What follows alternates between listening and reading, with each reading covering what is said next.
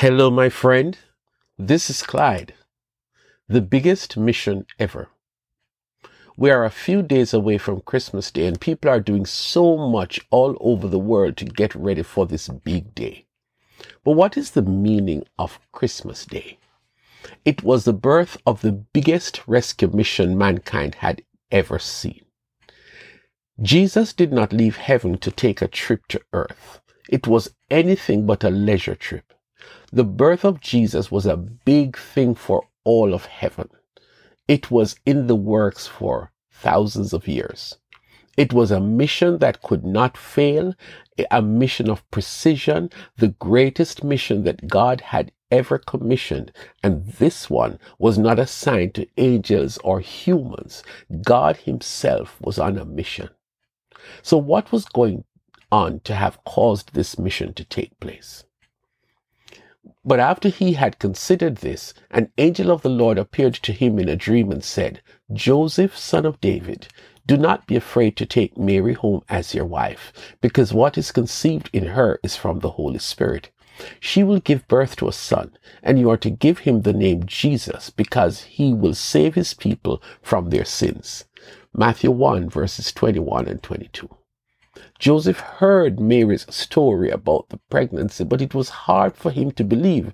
And so he was planning to gracefully exit the stage, come out of her life, until he had this dream and an angel spoke to him. "Joseph, you have an integral part to play in this mission. Stay with Mary and know that the baby that she's going to have, you have strict instructions to name that baby Jesus. Why? Because he shall save his people from their sins." Joseph knew about sin.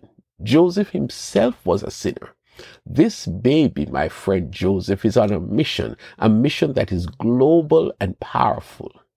Joseph did not get the full outline of the mission, but this mission was highly coordinated. The night Jesus was born, angels appeared to some shepherds on a hillside and said something to them that we cannot ignore. "For unto you is born this day a Savior, which is Christ the Lord." Stay with me. His name is Jesus, for he should save his people from their sins. The angel said, "Unto you is born this day a Savior, who is Christ the Lord." For 30 years, Jesus was biding his time. He well knew that this mission was not to be another kid raised in Nazareth, that his mission was not to be a carpenter like his father Joseph. Jesus knew the mission, and he was 100% committed to honoring the mission. So when it was time to launch the last stage of the journey leading up to the climax of the mission, Jesus turned up where his cousin John was preaching and baptizing. John too was on a mission related to Jesus' mission.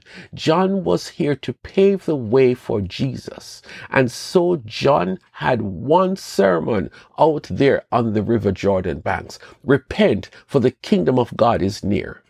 People were repenting and getting baptized daily, so it was not breaking news when this man from Galilee turned up in the crowd to be baptized.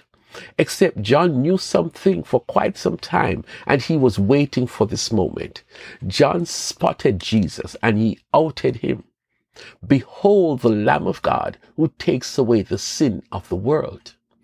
Now it has gone public. This man named Jesus was about to go public, and by going public, he was getting closer and closer to the mission.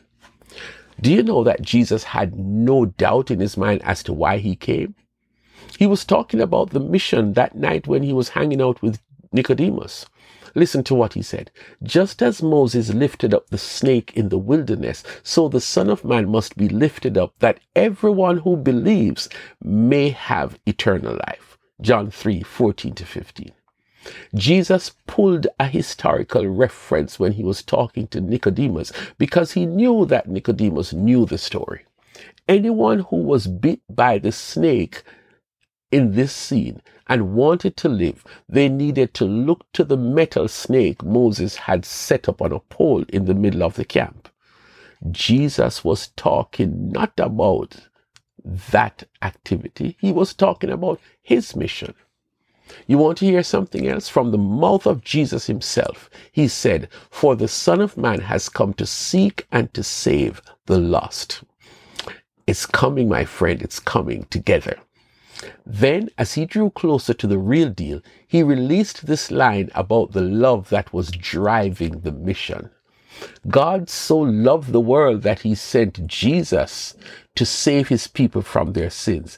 Jesus, the Lamb of God, loved the world so much that he said this to his disciples: "Greater love has no man than this, that this man lays down his life for his friends." John 15 and verse 13. So Jesus had to die, and die a brutal death. It was not coincidence. It is through his death that he was going to save his people from their sins. It was through that horrendous death that he was going to find and rescue the lost. It was through that brutal death that he was going to become the Savior, which is Christ the Lord. It is any wonder that just before he breathed his last breath on the cross, he declared and decreed, "It is finished." Mission accomplished. That death, which was celebrated when he rose from the dead, is the real purpose for his coming into the world. He was born to raise the sons of earth. He was born to give them second birth.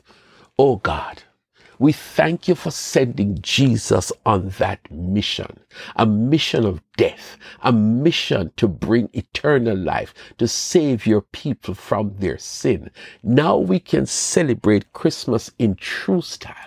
Jesus came so that man might live eternally.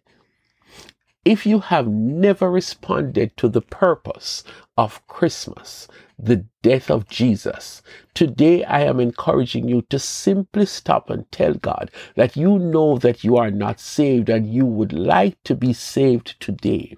Say to God you would like to accept the gift of eternal life that was offered to human beings, that this is the reason why Jesus came.